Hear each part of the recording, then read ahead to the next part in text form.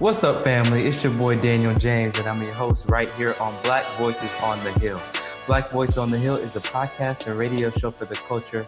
We center Black lives, amplify Black stories, and enhance the Black experience at Cornell University, Greater Ithaca, and beyond. Black Voice on the Hill topics range from racism, police brutality, colorism, sexism, to Greek life leadership and white elitism in the Ivy League. Black Voice on the Hill envisions a Cornell that's sensitive to the plight of its Black students, aware of the Black excellence in its college town, and unashamed about them changing the world. We see Black excellence at Cornell. We believe in Black empowerment. We love the Black experience. Black Voice on the Hill is brought to you by WVBR News. To see when more new and upcoming episodes and for other Cornell and Ithaca news, please follow us at Black Voice on the Hill on Instagram. Follow WVBR FM News on Twitter, Facebook, or simply visit us on our website at wvbr.com/blackvoices. Subscribe, leave us a rating on Apple Podcasts, Google Podcasts. We're on everything, y'all. And tune in right here on WVBR 93.5 FM every Friday at 2 p.m. Listen, y'all, today in the studio, we have a very, very special guest. I don't know if I'm going to be able to contain myself today. I don't think I'm ready. I know she's ready. But we have the chairwoman of the Tompkins County Legislature. We have Miss Leslyn McBean Claiborne. Say hello to the people, Miss Leslyn. Hey, thank you so very much for inviting me, Danielle. I'm glad I could be here. Yes, ma'am. It's so good to have you. And I know we're going to have a great convo today. And I know someone's going to be inspired. Y'all, she was preaching before we even got started. So I know it's going to be good today. Miss Claiborne, now, people know you as this illustrious chairwoman, this great legislator.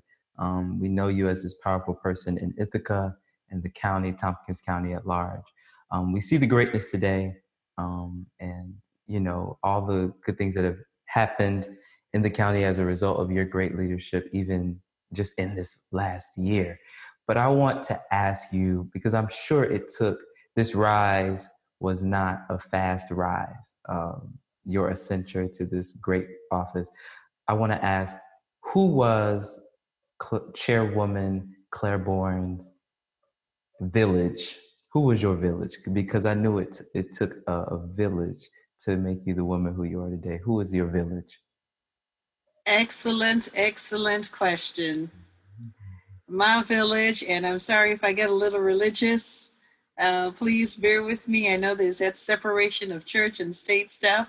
But I will start out by saying that my village certainly begins with my faith and begins with the Lord. Yes, Lord. You know, someone who has been directing my path pretty much all of my life, even the things that I, didn't know I was going to be doing, land in my lap with instructions on how to move forward. And sometimes with no instructions, but just use your brain and use your connections to make it happen. So first and foremost, all praise and glory to God for being the guiding portion of my village. My family comes next. My husband and my children have been incredibly supportive in all of this.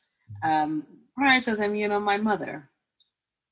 My mother, when I moved to the Ithaca community and decided I was going to run for office, my mother lived in Auburn, and I had young children. And if you can imagine running for office and being in elected office, it's late night meetings, it's all of these. My children went to daycare, and I was always trying to run out of meetings before the daycare center puts them out on the side of the road because I wasn't there to pick them up on time. And then my mother retired, and I moved her here to Ithaca and said, Mom, I got a job for you. How about full-time grandma / childcare provider? My mother passed away a few years ago, but she was definitely another pillar in my village. My co-workers at GIAC, those folks have held me up. When I said, I am so done, I'm done with elected office, I need to move on, they were like, no, we got your back, you need to do this. They have held me up. Members in this community, and I can name names, but I don't want to leave anybody out, but former alderperson Julia Diane Sands, her name still stands in the halls of City Hall. She was my inspiration to run for office and to be involved and connected. You know, she was a woman of short stature, a woman with a disability, but a mighty, mighty giant when it came to social justice issues.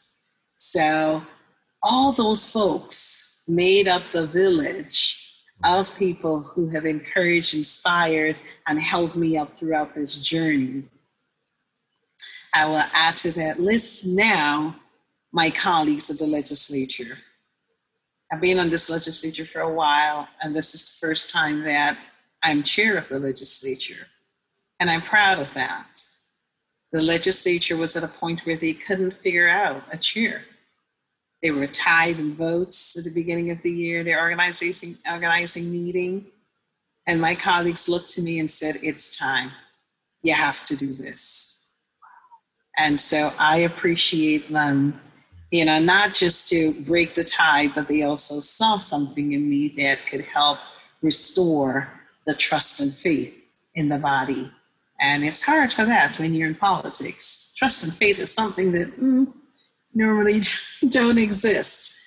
And so that's my village. Long answer, but that's my village. I didn't want to leave anybody out.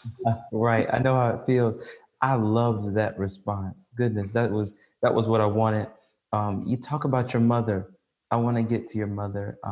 This whole entire story. You were not born in the U.S. Am I correct? You were not born in the U.S. And from my understanding, you immigrated in 1989. Now, I could have sworn you were born in 1989. Today, oh, great. Flatter me. Why don't you? But you are originally from Guyana, correct? Tell us what led you to come to the U.S. and what were the circumstances surrounding that? You were a Black woman in South America to becoming a Black woman in the States. How was that transition and what led to that? Oh my gosh, Daniel, how much time do we have, man?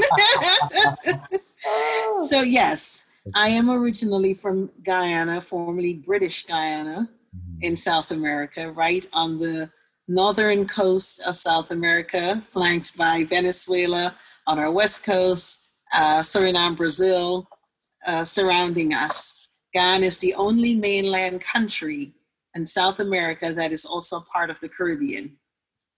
So I was a teacher by profession in Guyana. That's what I was doing.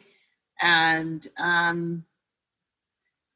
decided I wanted to go into law. I went to Mona in Jamaica to the University of West Indies and then decided law school is not for me. So I decided I wanted to stick with teaching. When I was graduating from high school, my mother left the country. My mother left Guyana because my mother is a nurse by profession. She wanted to continue her education. And she had an opportunity and migrated to the United States, continue her education. She was older and she was really interested in this nursing career. She was a midwife, actually. And she left when I was graduating from high school. And I graduated real early from high school. I was one of those brainiac little children. And when I graduated from college, she wasn't there. My teacher training license, she wasn't there because she was here doing her thing. Matter of fact, my mother and I were valedictorians and class speakers of our classes. She was speaking at her class, and I was speaking at my graduation a day apart. And once I graduated, I started teaching in Guyana. I loved it. I was doing some international teaching as well. But I missed my mother. She was my best friend. And so I was able to get a visa. It was a permanent visa, but I thought I would only come and visit. So I'd come and visit, get my fill of my mommy, and then I'd go back home because I loved my students. I loved everything I was doing, and also needed to fulfill my contract with the government of Guyana. When I saw my mother, I didn't want to leave her again. Wow. I couldn't bear the thought of being separated from her again. Like, we picked up from where we left off. We reconnected. We held each other tight for about a week, the longest hug in history. And she needed me and I needed her. We made each other better. You say that about old married couples, like they make each other better. My mother and I made each other better. And so I turned my permanent visa into literally just staying. I didn't like it.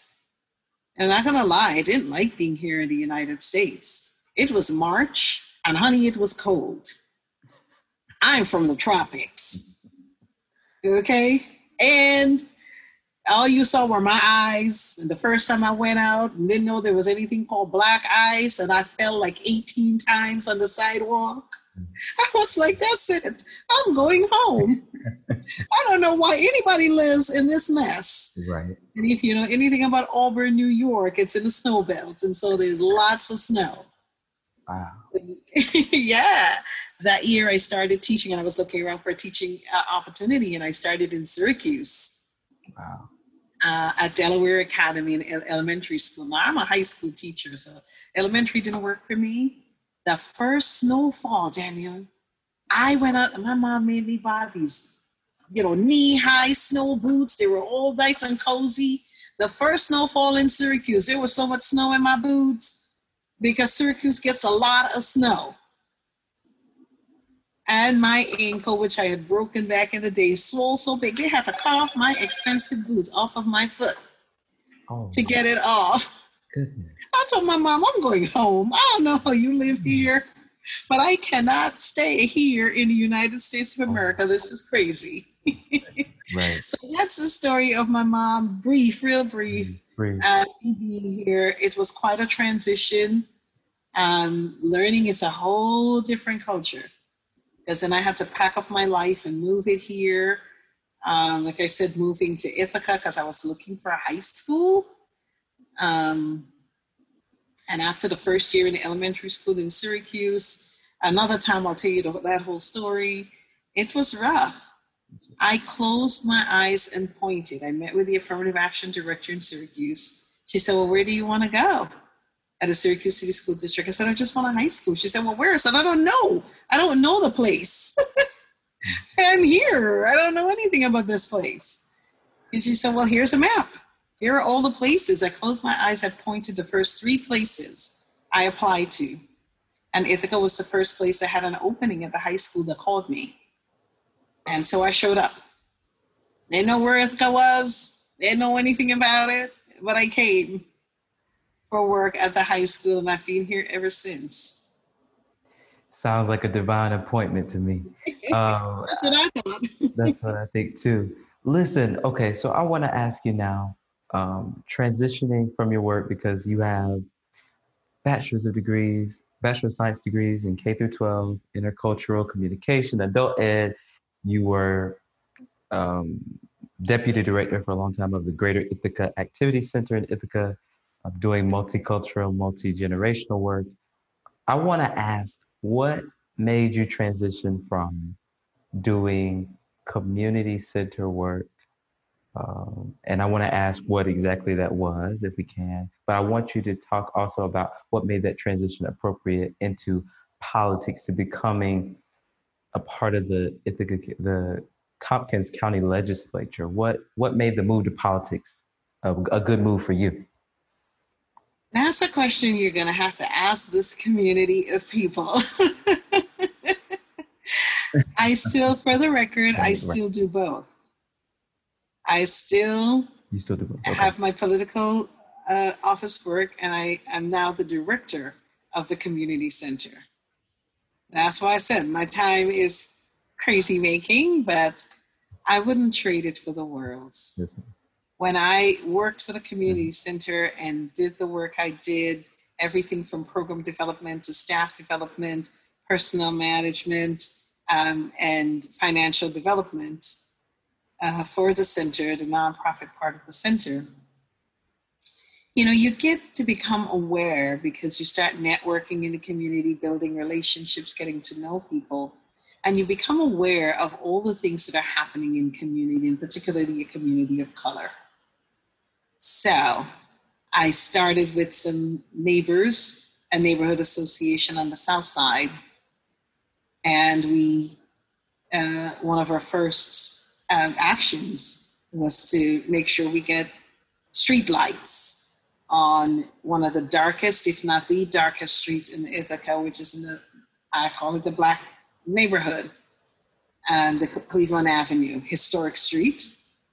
And unfortunately, a street where there was a lot of drug activity and crime. And I wonder why there were no doggone street lights, right? And then we organized against a developer who was trying to push back into this neighborhood with commercial property. And like, this is a historic neighborhood. This is historic Wheat Street, now Cleveland Avenue, where we have the AME Zion Church, and right on the top of it is the Southside Community Center, Black Community Center, and runaway slaves and free slaves whose homes we have documented on that street. Why would we want to have more commercial property encroaching on any neighborhood? So we pushed back on that. Then there was the gas station around the corner just from where I lived that was abandoned and never cleaned up.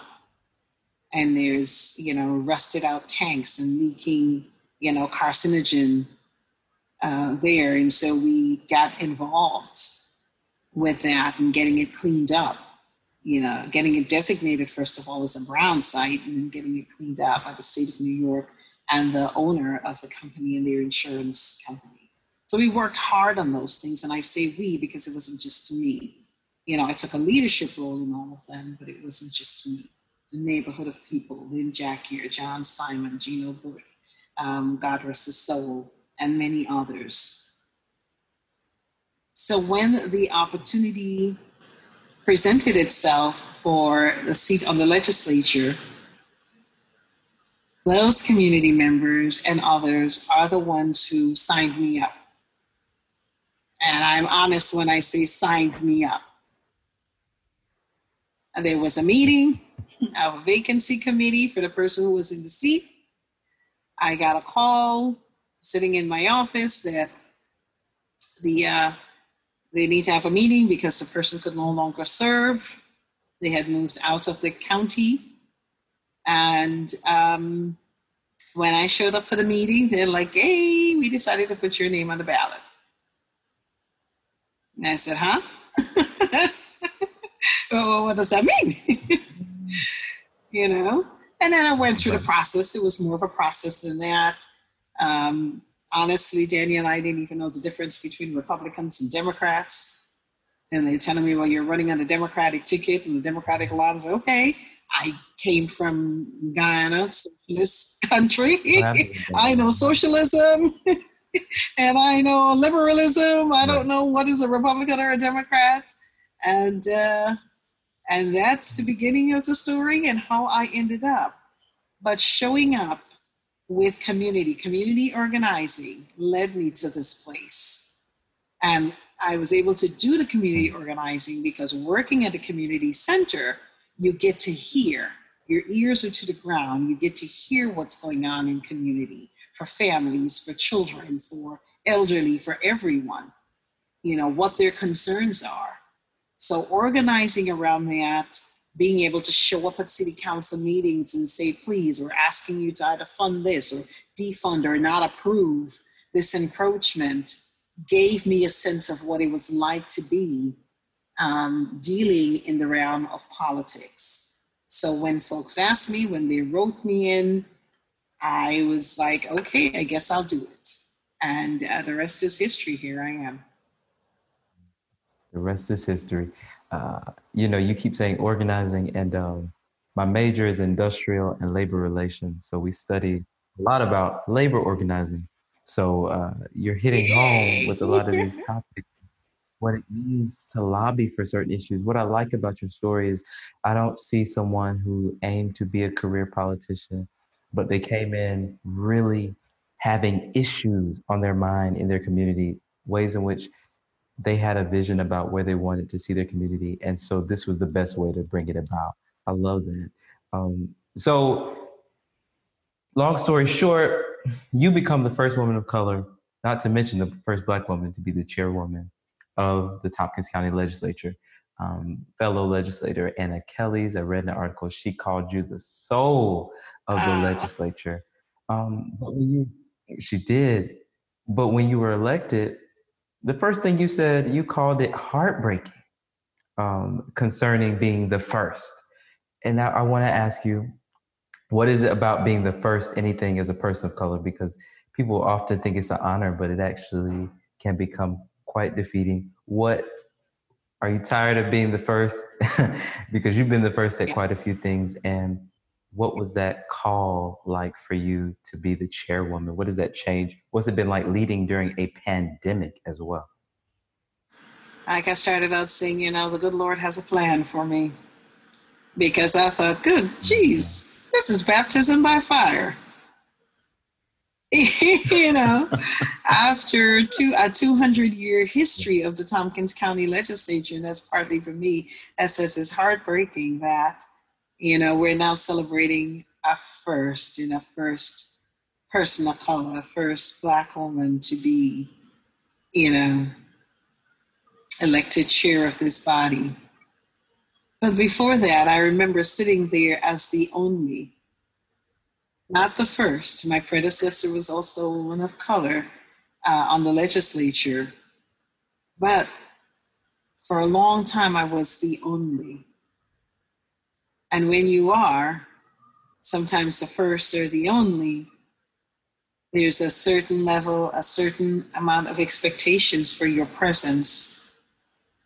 Like you're expected to be involved in everything. You're expected to be the voice, for things when it comes to dealing with issues of people of color and racism and all the other isms that plague us.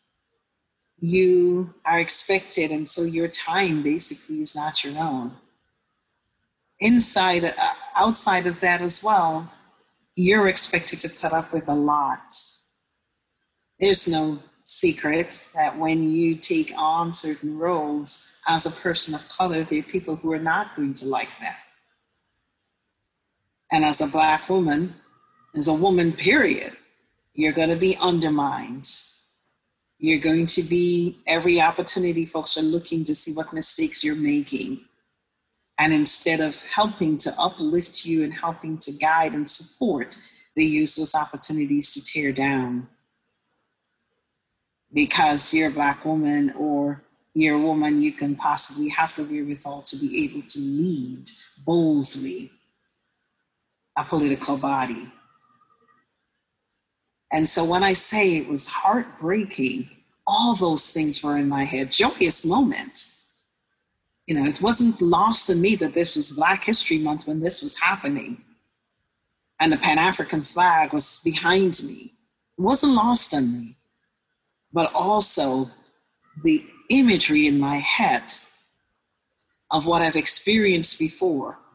And my husband and I both receive anonymous hate mail, from cowards or, folks who call me up and say, I'm sure that, my pedigree is beyond you and I'm much more intelligent than you are, but I'd like for you to listen to me. Those are real experiences that I've had. And all those things played in my head when I thought of, joyous, amazing, historic, but heartbreaking at the same time because I knew there was more to come. I knew that I couldn't, make even a little bitty mistake without it being so amplified and being the headlines. I knew full well everything that would come with this. And I would be honest, I'm a pretty straightforward person, including, colleagues who would put me down, not to my face, obviously, but the good Lord and the good book says, if no weapons form against me shall prosper, and I live by that. I live by that. I live by the fact that I cannot let those things keep me down. I continue to go as I am guided and directed. I continue to do as the people would have me do. That's what works for me. You know, I used to take those things on. I can't anymore.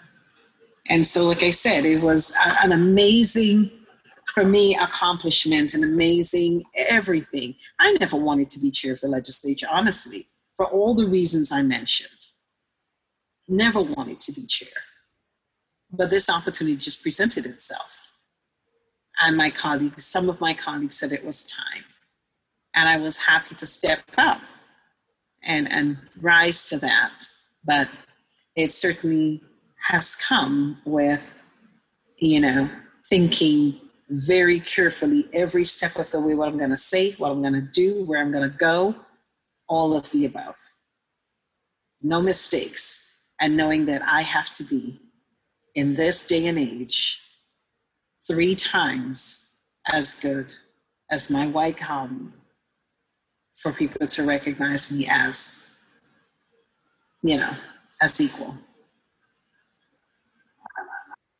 My. You know, it sounds like you've had to endure hardness as a good soldier, And, you know, it's so funny because a lot of people want that limelight when it comes to politics. I look at my peers, but there is such a cost to have the call that you have on your life. And that cost was immigration. That cost was hate mail. The cost is still not being enough, not being considered enough. But today I want to let you know you are more than enough, Chairwoman. I thank you. I thank you. I will say also very quickly that cost was my family as well. You know, it's like, you know, I have children. You make your children, you don't make your mind. You don't make their mind, and they make mistakes. And it's not my adult children being held to their own mistakes. It's always like, you know, whose child that is, right? That is, you know, Chairwoman or Legislator Leslie McBean's Claiborne child, and there's this and that and the other. And, you know, that aside, also just the cost of not being present sometimes for things of my children. I often tell people, you know, my middle son was 5 and then he was 8, you know, when I had just started on the legislature, and I have no idea what happened to 6 and 7, you know, because I was so busy, right?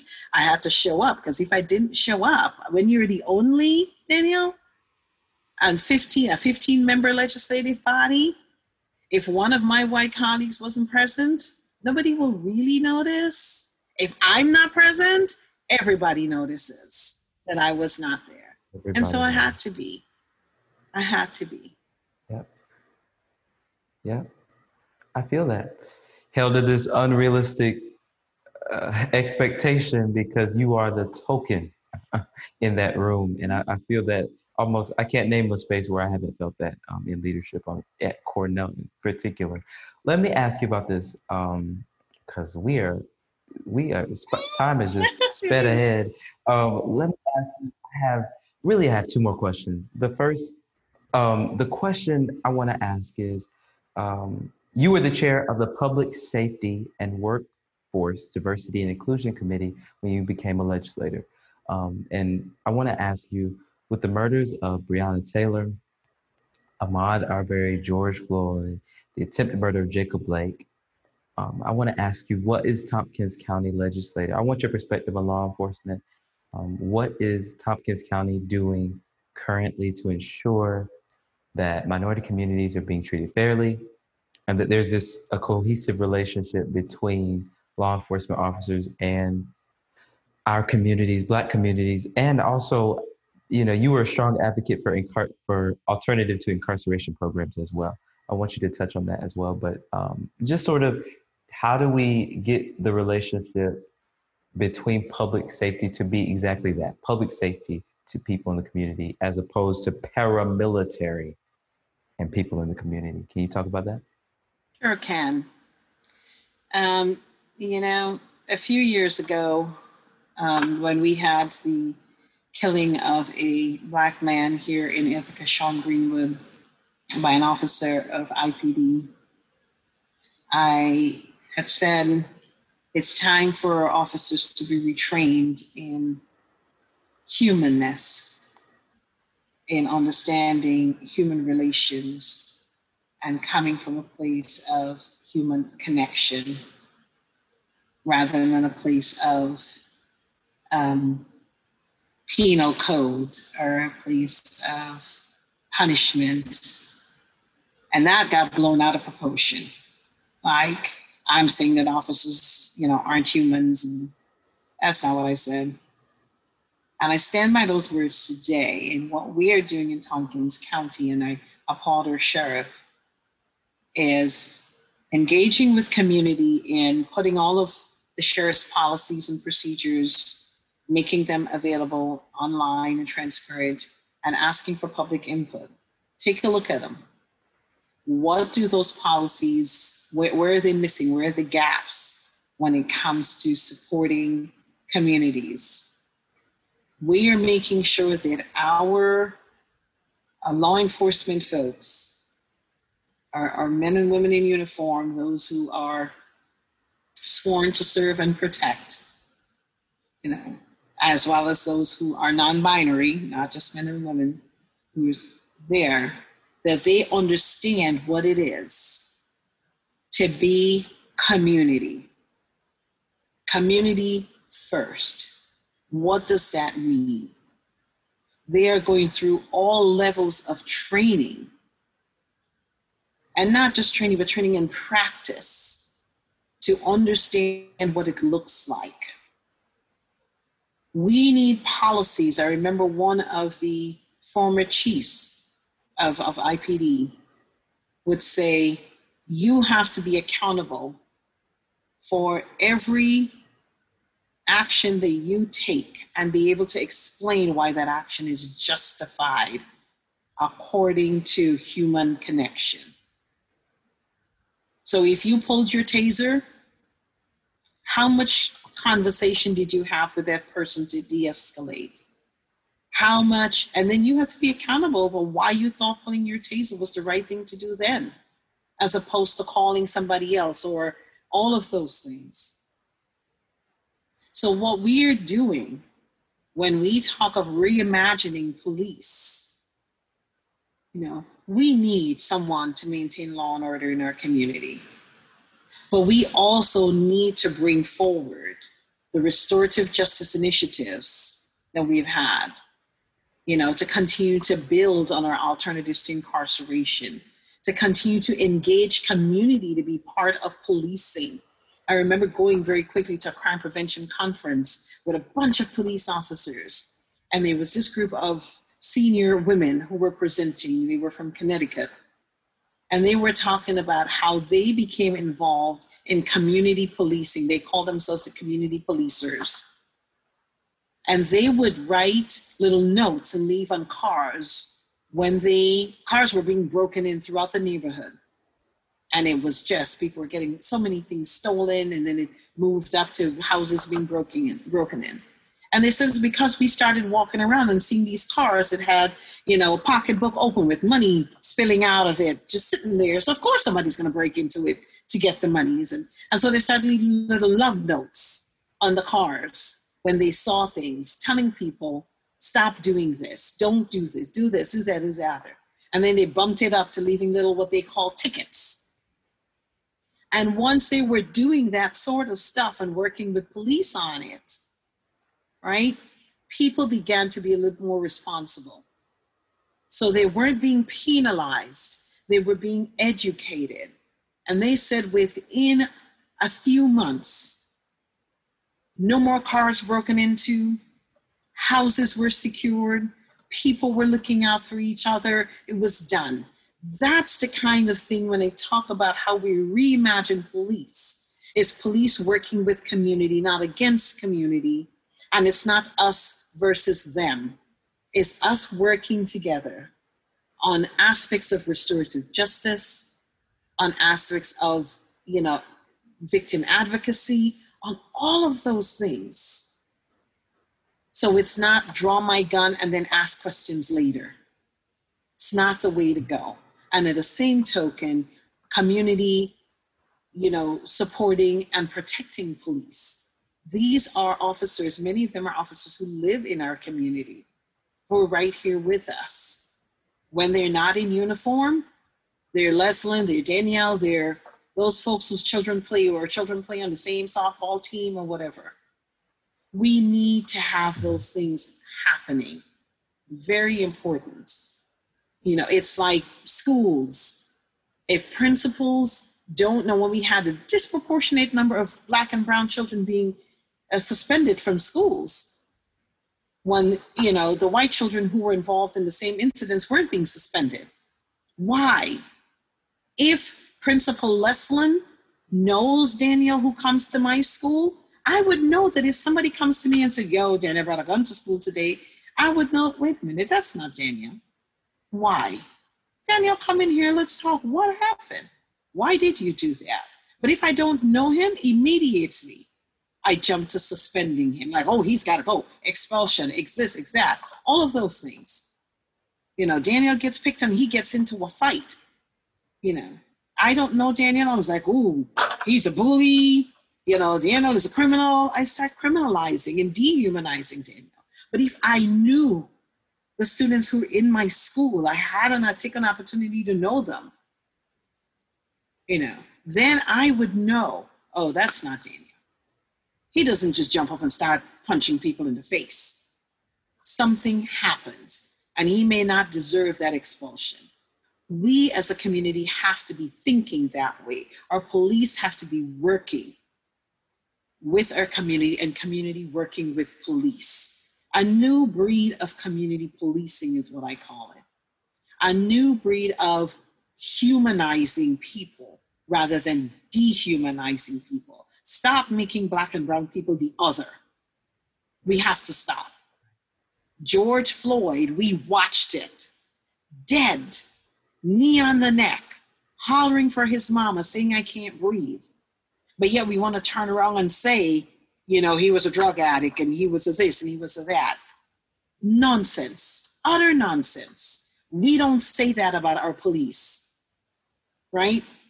Like, oh, that police officer, he's being corrupt. He beats his wife and he this, and I expected him to do that. That's not what we do. So why are we doing that to Black and brown people, and especially Black and brown men? Not okay. Not okay. Breonna Taylor is dead.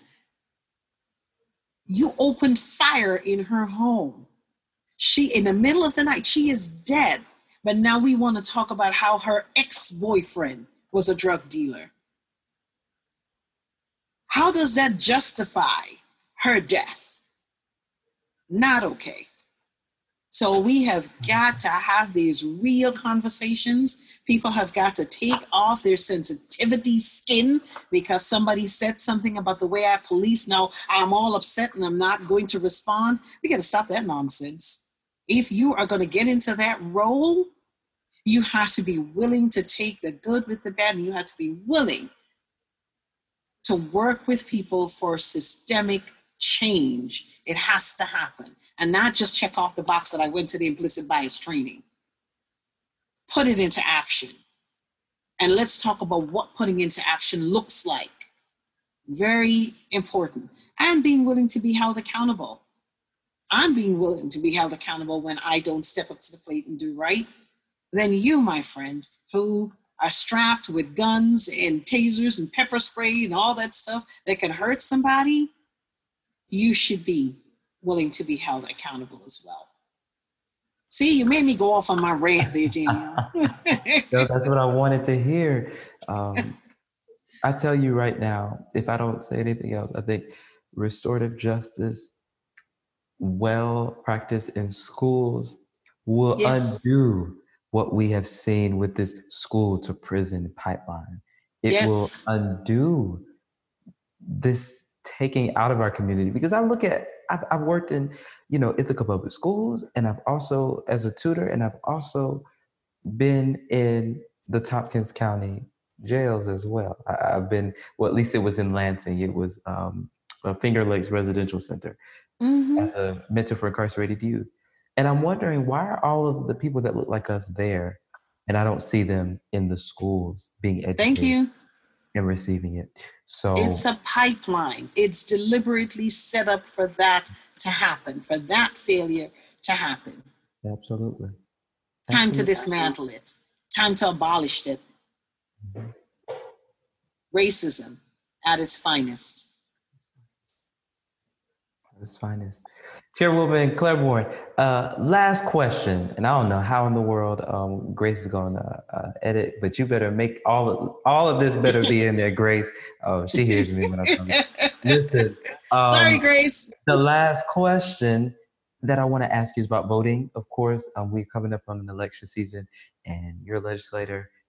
You're encouraging people to vote. I saw you and Mayor Myrick. Mayor Myrick's going to be on the show. Just talked to him on Friday. So, but you guys were at an event called Cornell Votes, encouraging people to vote. I want to talk to our demographic specifically about voting as a tool for leveraging power.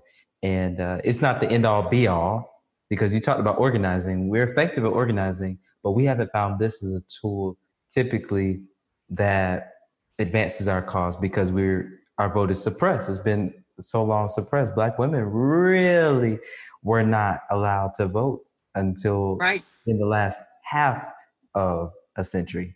So I want to talk about that. Encourage the people to vote, Black people to vote. So you heard me, and I tell my story about being, a naturalized citizen and just appreciating the opportunity to vote and taking it very seriously. I don't miss a vote. I miss a vote. I'll tell you, I started getting heart palpitations. I was like, oh, I can't.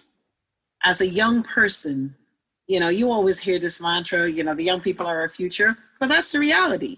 We're aging out. I'm not going to continue to be on the legislature forever and ever and ever. I'm going to move on. Our young people are the ones who need to move this needle forward.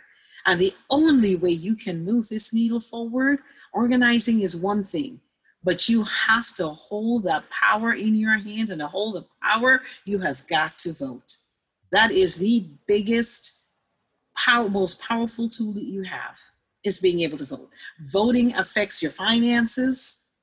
Voting affects your education. Voting affects your ability to make choices about your own body. Voting affects everything. What medical treatment you get, what mental health care you receive. Voting affects whether more Black and brown people that look like you, Tiana, look like me, end up in jails and prisons, and are destined to do that by the time they're in third grade. Voting affects that. And unless we exercise that right, we can't make change happen. We can't. So no matter how we think we can, the Constitution, the systems that are set up, are designed for us to vote if we are to make change happen. So please, if you don't hear anything else from me here today, understand and know that power, you don't give that away to anyone. No, you use it. You use it for organizing, for labor negotiations. You have a vote. When you were little and you were playing marbles in the street, and it's like, who's gonna have next? You voted. I'm next. And everybody said, okay. So why do we want to give that away when our lives depend on it? When everything that we do matters when it comes to that. Why do we want to give it away? Why do we want to be complacent with it? That we cannot do. We have to. That's our biggest, most powerful tool that we can use. When the government decides that they are going to put a toxic plant next to a school in your neighborhood, you have to vote against that. If you are not exercising that right to vote and to vote the people out who thought that was a good idea, it's going to happen in your neighborhood, and then you'll all be dead. So no, you don't want that. Cornell University decided that they're going to do something that is going to affect your education. You don't want it, you have to vote against it. You have to organize, you have to lobby, and you have to vote. And even if you can't have the vote, as a student body, you have to be lobbying the trustees for them to vote. So it's extremely important to vote. We are in trying, troubling times. And if we want to see change, that as young people who are going into this next generation are going to be able to live the life that we want to live, we have to vote. Show up at the polls. Work on somebody's campaign, not just vote. Work on campaigns, get involved. Very important. Important. Get in that good trouble, like John Lewis talked about and fought so hard for, necessary trouble. That necessary trouble is voting.